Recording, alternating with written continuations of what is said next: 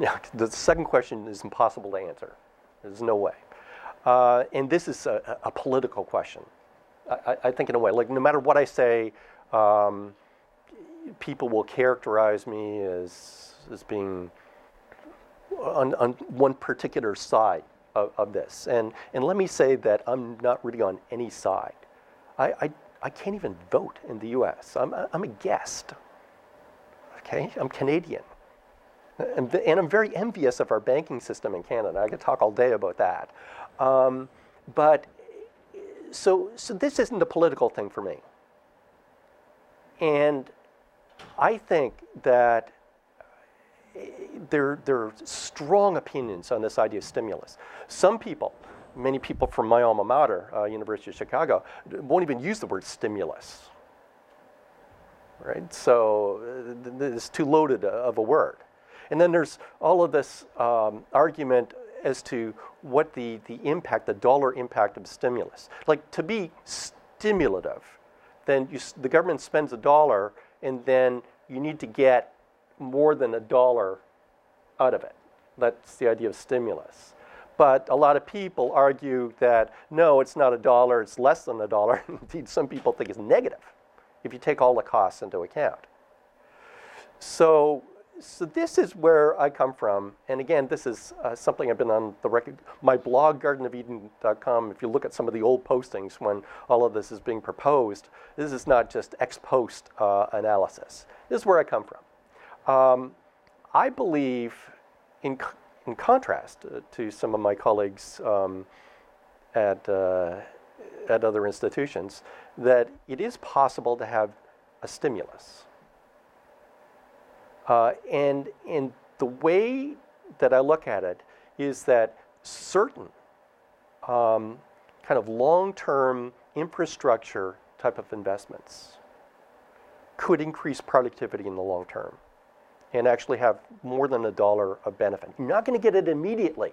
So if you want some sort of short-term fix, no, not going to work. But an investment in a good infrastructure, indeed investment in education, and human capital infrastructure is something that benefits a country for the very long term. The short-term stuff that is not related to infrastructure, it's not clear that it has the dollar impact. And I think that Americans have had a great lesson in Keynesian economics, unfortunately. And we've seen two examples of what I guess Milton Friedman especially warned about in terms of his permanent income hypothesis, that if you do something in the short term, it really doesn't affect behavior other than very short adjustments up and down. The way to actually change behavior is to have permanent changes, permanent being at least long term. So the two examples that immediately come to mind are the cash for clunkers, which might have been a good environmental policy, but if you look at the data, you see a spike in car sales just as that expires, and then it goes down below the trend line. And if you smooth it out, there's no impact, but we spent tax dollars, which need to be repaid in the future, to fund that. So that didn't make a lot of sense. The new housing, or the new first house bonus, same thing in the data. You see housing spike just before it expires, and then crash back down, and you smooth it out by putting a simple moving average. There's no impact. So again, these types of policies can basically shift, from one year to the current year. It doesn't do anything in terms of actually putting us on a different growth path. The large stimulus package, it's hard to tell. So would we be worse off? It's really hard to tell if it didn't occur. But one thing we do know is that we're faced with a debt situation in the US that we've got to deal with now. It's affected our standing in the world. It's affected the flexibility that we've got to do something if if things got really, really ugly. Like right now, they aren't. Like we're in very slow growth. I actually am on record as saying that I do not forecast a typical recession. We're in a slow growth period. I don't see it. Our CFO survey that was just put out the other week, it's got employment growing at 1%, which is not great. It's got CapEx growing at 4.5%. Other indicators suggest to me that people are cautious, but this isn't, I expect a recession. If it was, then you start to slash. And the other big difference, and this is really important, is that there's almost no leverage amongst non-financial corporations in the US.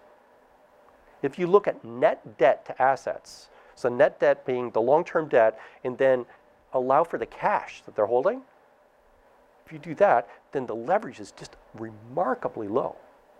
So basically, given all the uncertainty, and given that we are growing slowly, some cash has been generated, it's an insurance policy, and even if there was a typical recession, I don't think we'd see the slashing that we've seen in the past in 2008 especially. So that's just not going to occur. So I think that the US economy is on a track for slow growth. There could be disruptions, especially coming from Europe, and that's, as I said at the beginning, is the main risk. But I think that it's on the right track. The single biggest uncertainty right now is what the government is going to do. So we just don't know what the policy is going to be. That policy uncertainty is deadly. It creates risk. You don't want to create risk. You want to reduce risk. If you want growth, you need to reduce the risk. There can't be this policy uncertainty. It's simple investment math. So risk increases, the discount rate increases. The discount rate increases, fewer projects are positive net present value. Fewer projects positive net present value, less investment. Less investment, less employment growth. Less employment growth, less GDP growth, less tax revenue. This is pretty basic stuff.